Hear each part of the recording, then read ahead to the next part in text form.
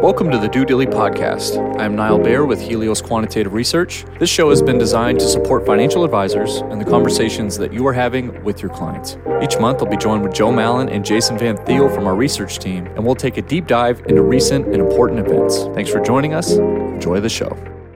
Welcome, everybody, to the August edition of the Due Dilly Podcast. I'm your host, Niall Baer, joined with my co-host, Joe Mallon. How are you doing today, Joe?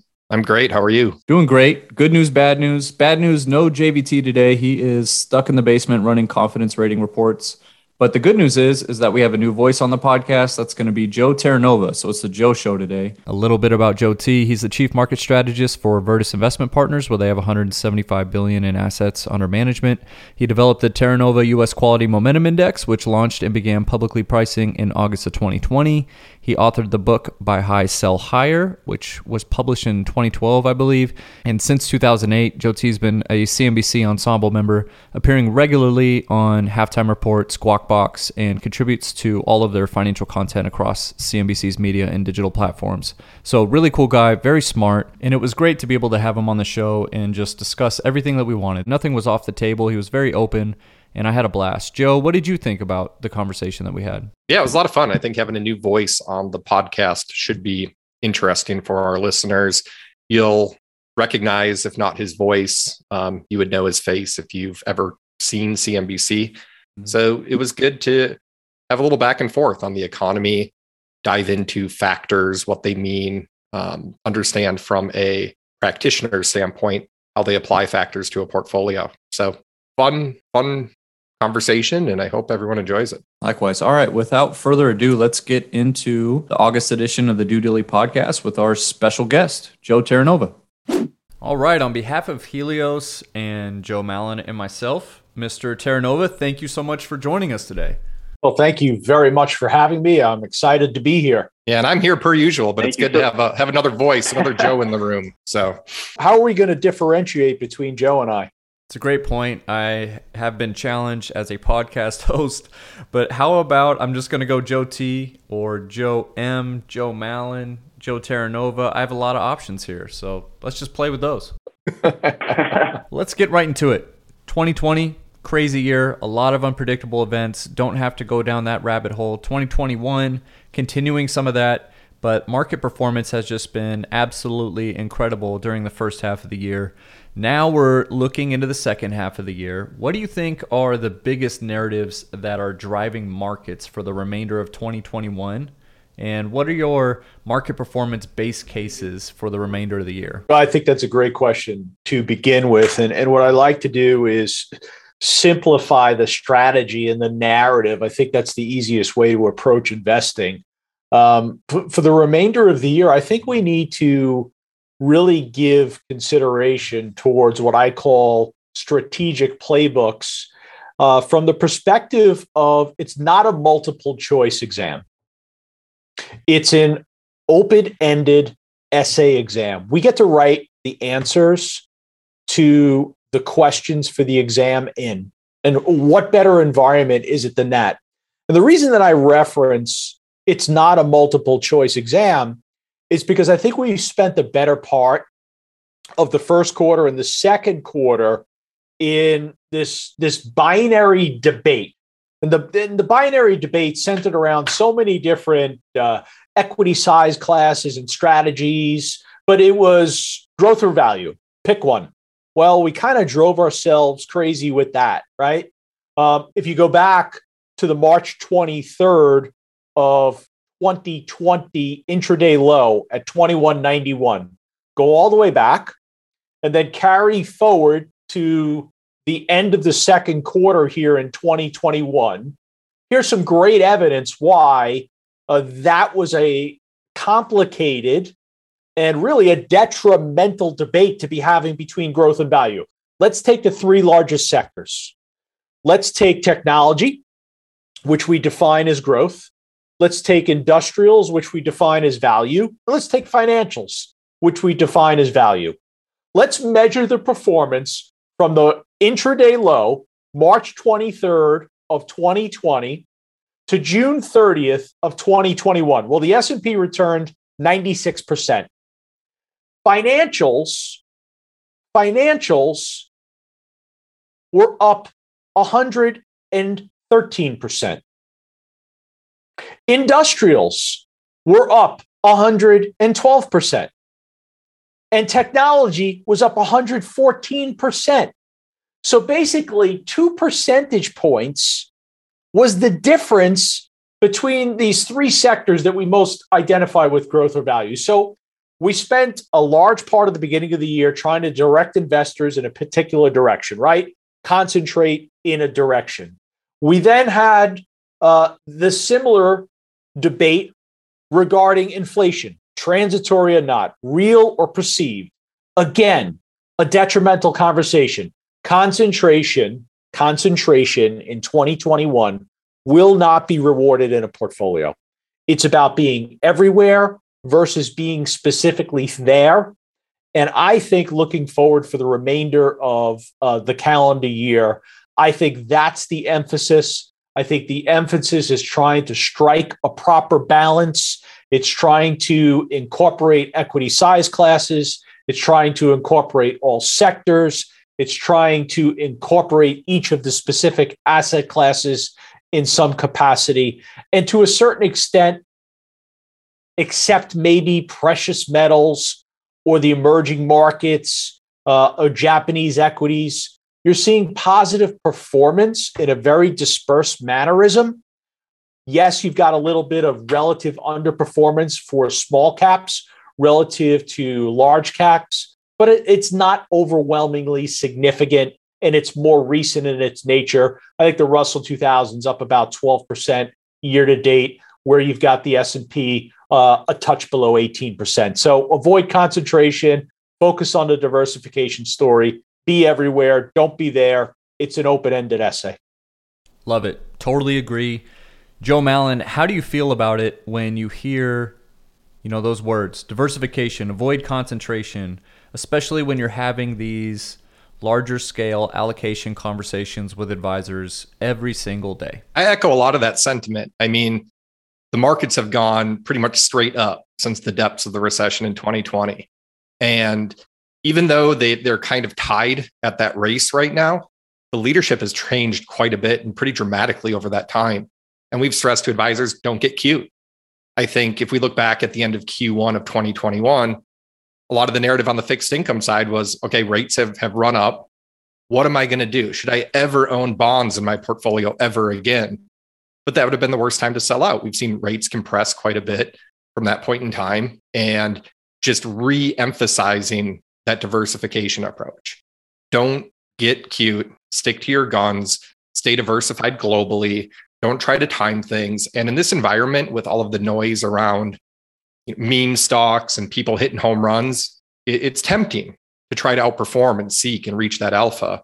But we always come back to stay diversified, get the exposure that you want, put a quantitative process in place if you are going to deviate from just a standardized asset allocation model.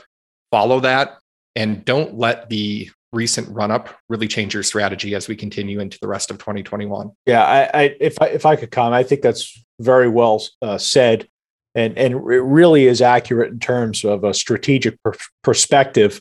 I'll tell you what, let me freshen those numbers up even further for you. If we pull those numbers from March 23rd through August 4th, the S&P is up 101%. The XLF is up 114%. The XLI is up 115%, and the XLK is up 121%. So even, adding another 30 plus days upon the figures I gave before, it's still evidence to exactly what Joe's saying. Diversification works. Joe T., right back to you. We know you're a believer in factor-based investing in stocks. Since 2009, when you published your book, Buy High, Sell Higher, the markets have absolutely taken off. 2021 has been a huge year for the markets as well. What are your thoughts on what to look for when inserting factor-based funds inside of a portfolio? I think it's important, first of all, to align any specific factor with the profile and characteristics of the innovator or the one who's introducing that strategy to the marketplace. So what's reflected in the Terra Nova US Quality Momentum index is a strategy that I have observed, utilized, and implemented on my 30 plus years in financial services industry. It's something that I wholeheartedly believe in philosophically. It's something that properly is able to calculate for me risk versus reward in a factor-based methodology. That's so incredibly important in choosing a particular criteria. It has to align specifically to your actual approach to investing. Yeah, Joe Malin, what do you think about that? Well, I was gonna ask another question on that too. Is just, I know there's all these factors out there, and it's been relatively well documented over the past few years on the merits of adding a factor to an all equity portfolio. Why did you choose momentum and quality for your index, those two specifically, versus the other options that were out there? Well, first of all, the title, it's an evolution. The title of my book is Buy High, Sell Higher. That does not mean that I believe buy and hold doesn't work, because I actually believe that it does. Now, I want to clarify something and in a certain sense, admit a mistake. And the mistake was the publisher at the time that the book was being released insisted upon something that would really grab the attention of the reader. So Buy High, Sell Higher is something that I insisted upon as far as a title. But then what was added was why buy and hold is dead.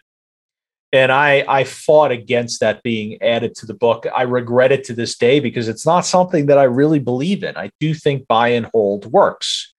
With that being said, Buy High, Sell Higher is all about confidence. It's all about the genesis of my financial services career, which began in the futures market, studying the price of oil and natural gas and precious metals and soft commodities, observing how they would be pricing, what trends would be evolving, and how long those trends would be sustainable. So everything that I recognized was about identifying confidence within the market. And I think that's what momentum really is. And momentum is a critical factor in markets right now because it's utilized by so many quantitative funds and will continue to do so. Why? Because it is easily studying the information, the data that we assimilate over a prior period and able to kind of tell the story for us in a particular trend that we can identify, or the absence of a trend, or the reversal of a trend. That's really what momentum means to me, right? Understanding how confident we are in a particular asset. But I felt as though through my presence on CNBC, that there was something more that was needed than specifically observing and implementing strategies with a single factor of momentum, right? You could adjust your time period as it relates to momentum, but I thought you needed something more because the concern I had was I've always been focused on risk first. Risk to me is the primary word in the financial services vocabulary. I always believe you ask yourself before you put on a particular investment, how much can I lose? It's not how much can I make, it's how much can I lose. So studying that, I wanted to kind of improve upon the factor of momentum. And I felt as though it needed some risk mitigation and a shock absorber. So I then began to study the fundamental element, the factor of let's introduce the quality of earnings, let's introduce the strength of a balance sheet, let's introduce this quality perspective, and let's do it in a unique way. So my observation of quality is a criteria of 3, return on equity, debt to equity, and then the study of annual sales growth over the prior 3 years or 36 months. Collectively, that creates a composite score that I can introduce to the factor of momentum, kind of treating them as equal and really introducing this risk mitigation factor that I thought was sorely needed in my conversations on CNBC, whether it was portfolio managers or analysts. Everyone would say, well, you've got momentum in place. Well, okay, we've got momentum in place, but how qualitative is that momentum? Let's identify the most fundamentally strongest, right, equity names that are also exhibiting that momentum, that confidence. Yeah, I like that. And I think I would almost restate it as the old, just modern portfolio theory concept, where if you have something that academically works, like momentum, you combine that with something else that independently works, like quality, and those two factors just aren't perfectly correlated to each other, you get a good combination. You further diversify your factor exposure. You create a portfolio that's leveraging both of those academic principles and doing so in a way that might help soften the weaknesses in each one when those happen in the portfolio. So I think a great example of that is so far in 2021, momentum peaked in February as a single factor. Year to date, momentum's up. I think it's up probably single digits.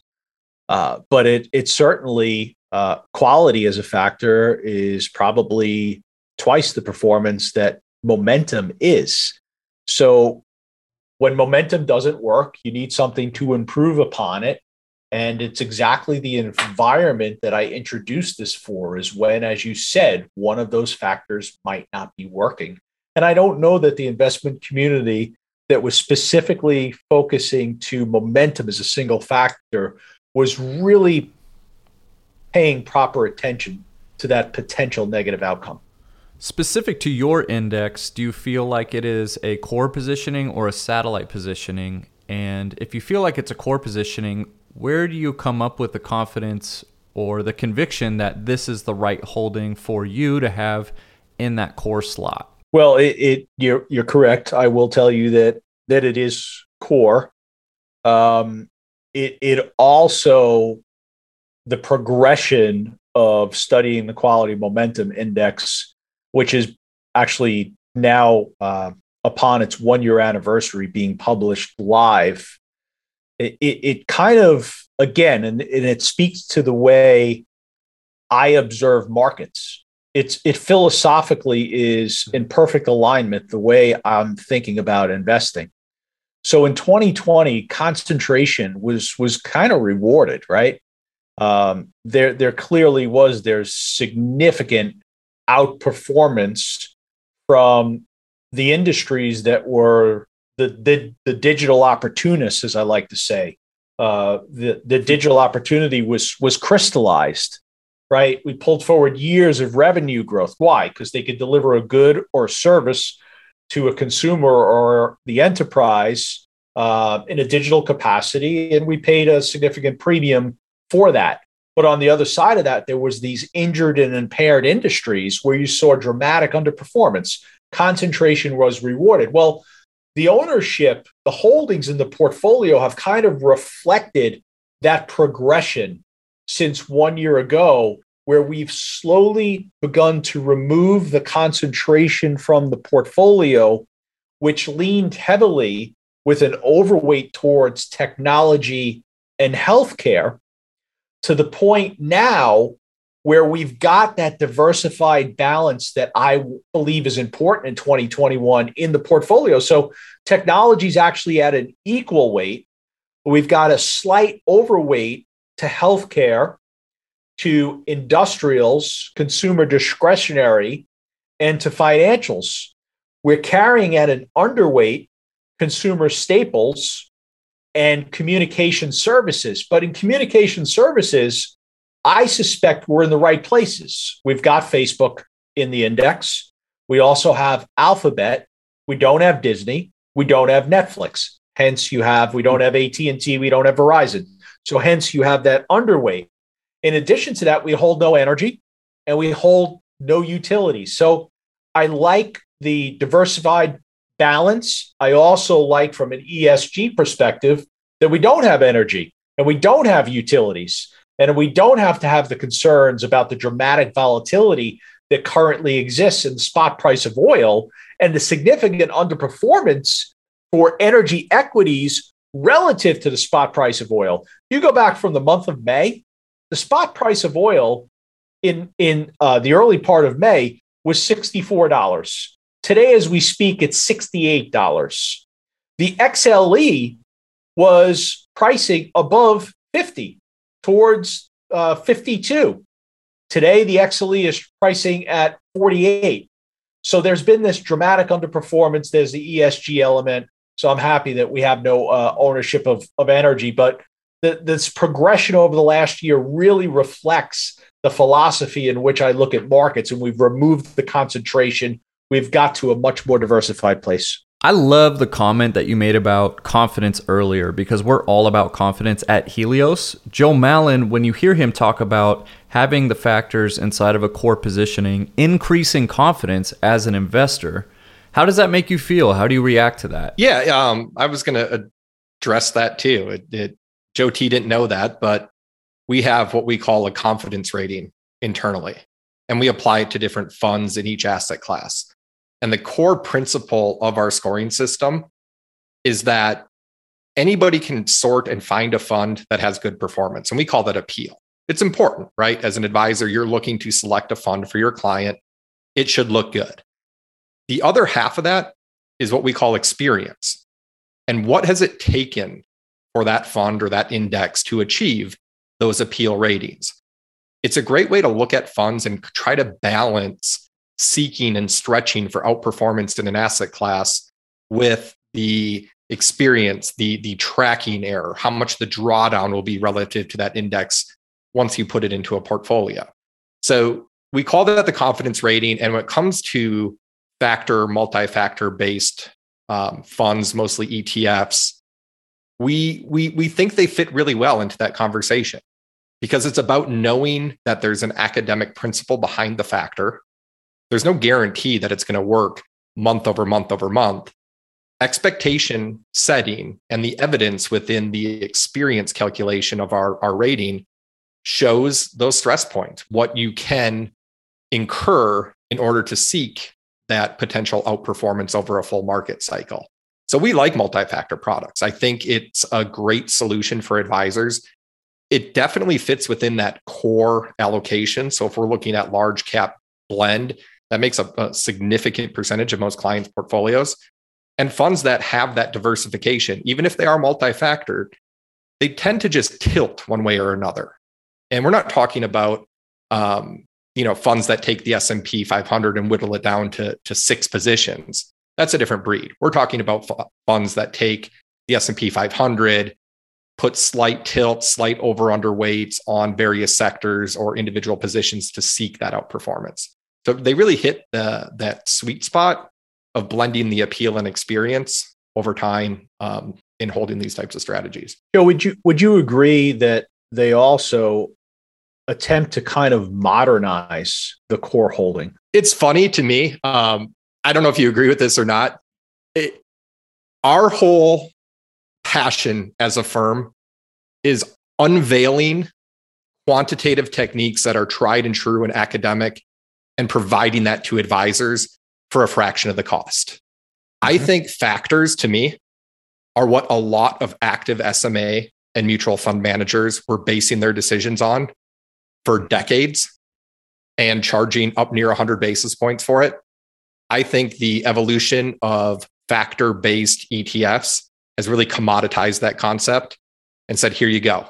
Let me do that initial quant screen that many of the most successful stock pickers have been doing for decades. Let me give that to you in a product at a much more palatable cost. And I like that story because I think it really benefits the end client, saves them some fee, but gives them all of the juice behind a quantitative stock picking process. I also think it's more relatable to a younger generation, millennials, Gen Z, which are finally engaging in the capital markets. They're smart. I mean, and they know data's far more accessible. I think just buying funds based upon the merit or the biography of a mutual fund company isn't the top criteria anymore. It is cost. It is expectations of what the performance of a fund should be. And undeniably, we all know the shift from mutual funds to ETFs is just a structural phenomenon that's going to continue. Right. And hopefully they learn about smoothing out the ride, because that's important too. Absolutely. All right. We've talked enough about equities. I'd like to switch gears a little bit and discuss fixed income. Joe T., I'm really curious to hear how you set the table for a discussion around fixed income during a time where it's not the most attractive asset class. Consistent with my comments before, let's focus on risk first. Where's the asymmetric risk in fixed income? So asymmetric risk, if you are a holder of, let's say, the aggregate bond funds, the AGG, right? What do you have? 39% US Treasury exposure. Mm-hmm. If you are the holder, I believe Vanguard's got the BNDX, is a international bond fund, right? A lot of exposure there is negative yielding European debt. So identifying kind of where's the asymmetric risk in a lot of those government bond funds, then taking that approach and looking for a very multi-sector diversified approach to taxable fixed income, giving consideration to investment grade, which is underperforming high yield year to date, giving the consideration to the loan market or the muni market, doing all of this with a very multi-sectored type of strategy. It's really communicating the same diversification message that I began this conversation with you two gentlemen with. Joe, what do you think about multi-sector bonds? I've heard you talk about them before. Curious if you still feel like it's a great space to be in when it comes to fixed income in the current environment. Depends on the capital need and the profile and age of an individual. Mm-hmm. So, listen, I truly believe your portfolio is the vehicle which is going to carry you towards what is a series of goals that you have defined for your life, right? Mm-hmm. That's what investing is about. Investing is about, I want to achieve a certain amount of goals and outcomes that require a financial capital contribution, and the vehicle to get me there is going to be my portfolio. So depends on the individual, right? If the individual, and I often say a portfolio is very similar to a fingerprint. It's unique to the individual. I find some humor in when people will say, well, you want 60% exposure to equities and 30% exposure to bonds and 10% exposure to alternative investments. Well, okay, is that for a 35-year-old that has no capital need, or is that a 65-year-old that still has no capital need? So I look at it, all of this, through the lens of the individual. High yield is definitely being used as an equity replacement. I also think that the boomer generation is invested far longer in equities than they ever thought they were going to have to. And I think that's one of the reasons why you're seeing a lot of mega cap technology stocks have the performance, the multi-year performance that they have, because they offer that proper blend of growth as defense. And to a certain extent, they are bond proxies. Someone asked me the question earlier on CNBC, is gold still being used as a safe haven asset? I think Microsoft and Apple are more of the safe haven asset, right? Just because of the strength of their balance sheet, just because of their ability to deliver sustained earnings growth. So, I think it's really dependent upon, when you're kind of looking at the universe of valuations where we are currently, and we're turning that conversation back to the individual and saying, A, do you have a capital need in the near term? Because if you have a capital need in the near term, I don't care if you're 30, 50, or 70, or if the S&P is 2,000, 3,000, or 4,000, the market's going to look overvalued to you. You have a capital need, right? If you don't have a capital need, and there's a big difference between an S&P that's 4,000 to someone that has that capital need. You've got time on your side. You can endure the correction. You can use it as an opportunity. So that's kind of how I think about valuation. Yeah, I'd add to that too. I echo everything Joe T said, and the advisors we work with have really committed to this concept of not, sticking to just a normal diversified standard asset allocation, and that customizing a portfolio for a client based upon that client's behaviors or goals and dreams, and customizing a model per bucket or per goal for that client is something that's very important. And having the techniques like trend following or economic timing or volatility targeting are all things we specialize in trying to really dial in a portfolio for a client. So it's a strange time now. Yields are super low. Fixed income isn't paying much. Equity valuations are really extended. It makes it that much more complicated as an advisor to create allocations that you've been accustomed to using for 20 years. But let me ask you on that point. Don't you think by now advisors should be familiar with that? Because since the great financial crisis, the liquidity has been present from the Federal Reserve. They've made an attempt to pull back at times. They've been really unable to. Mm-hmm. You have to ask yourself, looking forward another 10 years, do you think the Federal Reserve will really be able to pull the liquidity back to where it was pre-great financial crisis? I'm not sure that they will. It's going to be tough. They've made their bed. I mean, yeah. They did their best in the run up to 2020 to try to create a little more flexibility in policy, but they exhausted that, and they exhausted it quickly. And I mean, that's the conversation we're going to have for the next decade, isn't it? Just there is so much support from the federal government and the Federal Reserve propping up this market that if they try to take that out, what's going to happen?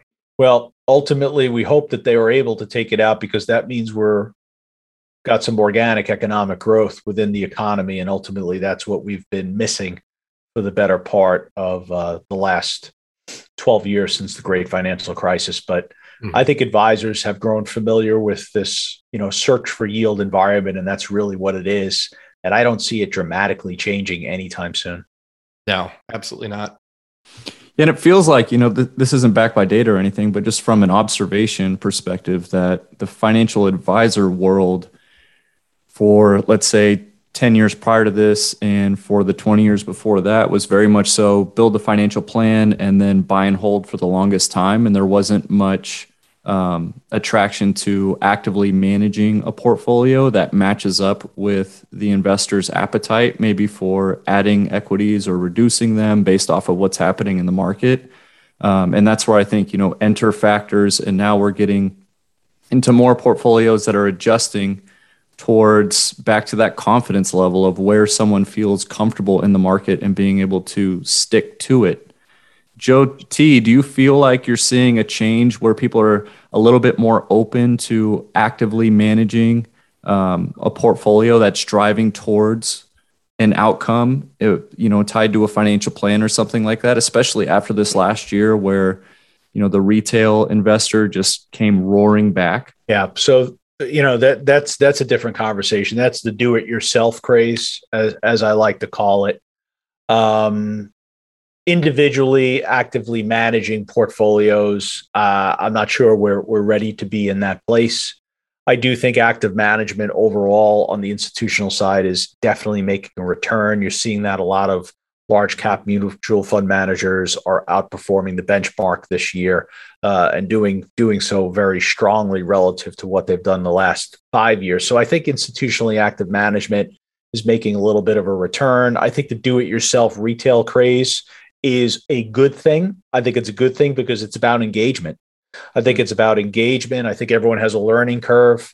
I think all of us, with our introduction to investing, made a tremendous amount of mistakes that hopefully we learned from.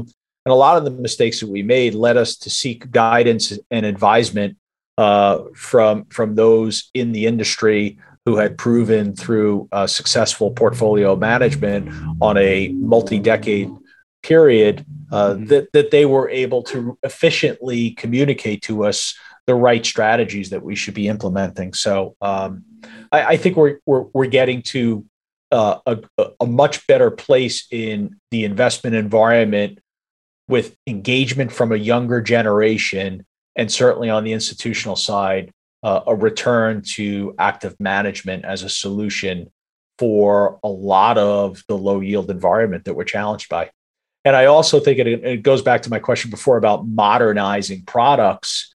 The buy and hold product needed improvement, needed modernization, and factors provide the opportunity for modernizing and improving those strategies. I have a cousin whose portfolio is up 100% in March of last year, and he thinks he's an awesome portfolio manager. So,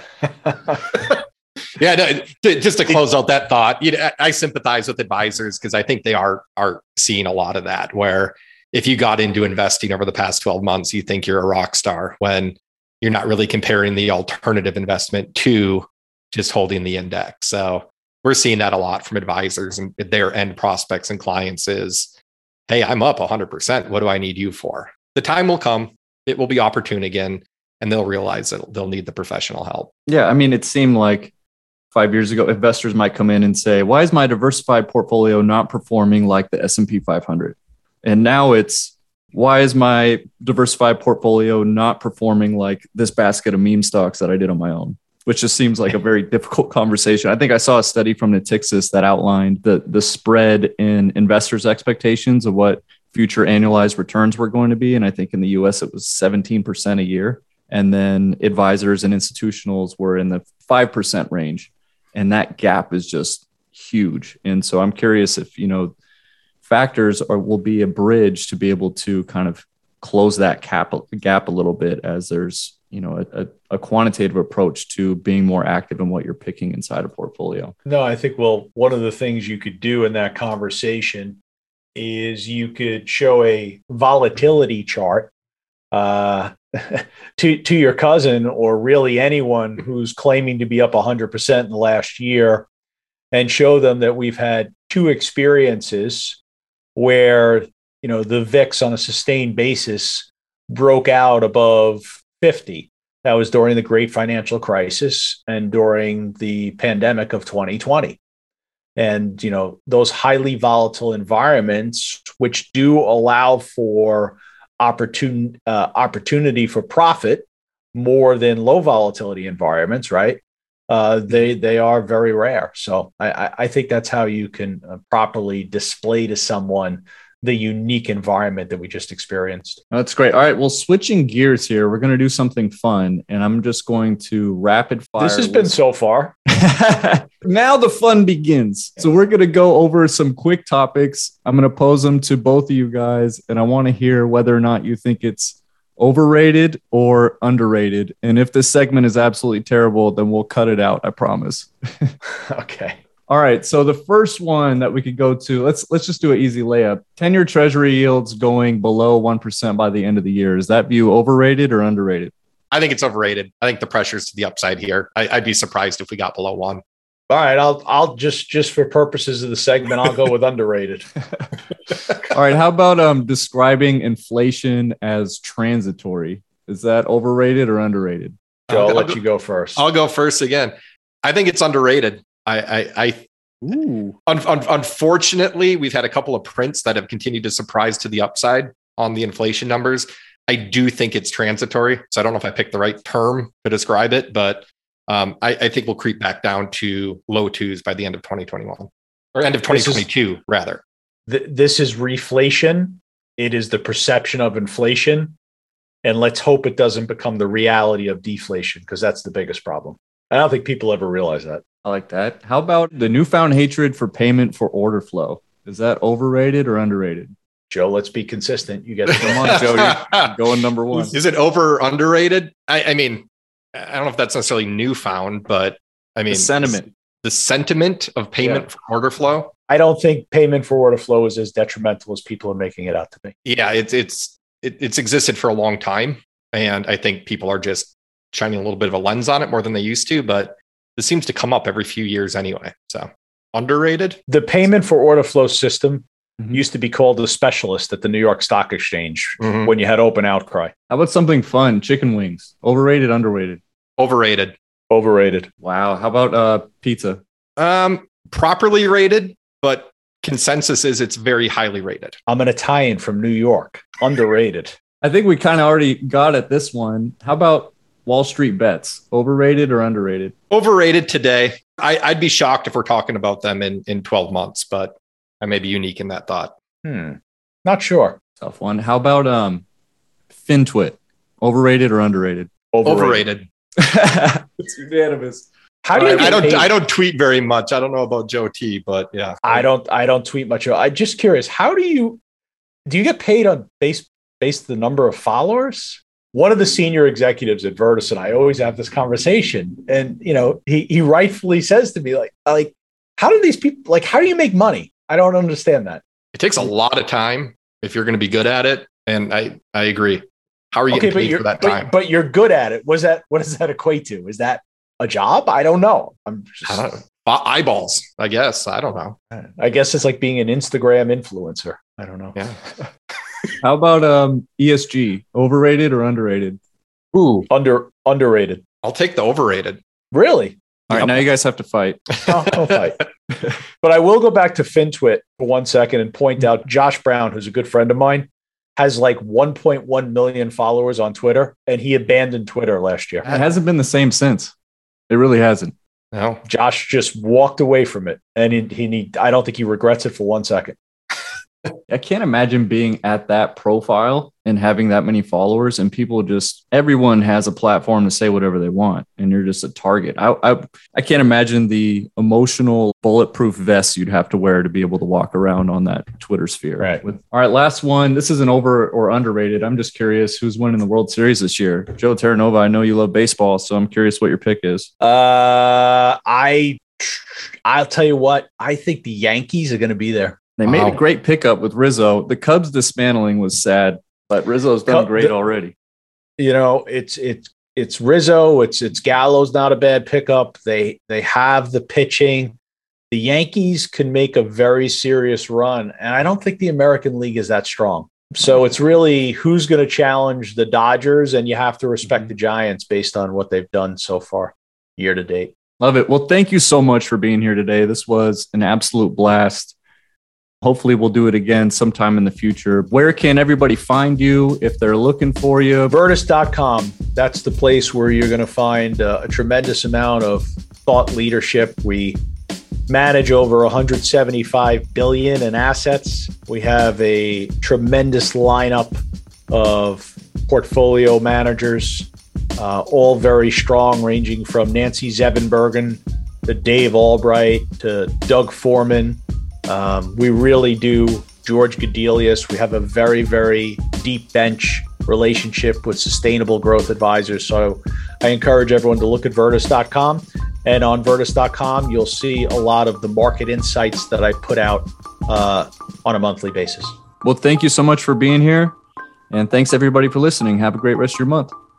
Helios Quantitative Research is a DBA of Clear Creek Financial Management, LLC, a registered investment advisor. The views expressed in this recording are personal views of the participants as of the date indicated and do not necessarily reflect the views of Helios Quantitative Research itself. Nothing contained in this recording constitutes investment, tax, legal, or other advice, and it should not be viewed as a current or past recommendation or solicitation of an offer to buy or sell any securities or to adopt any investment strategy. Advisory services are only offered to clients or prospective clients where our firm and its representatives are properly licensed or exempt from licensure. No advice may be rendered by our firm unless a client service agreement is in place.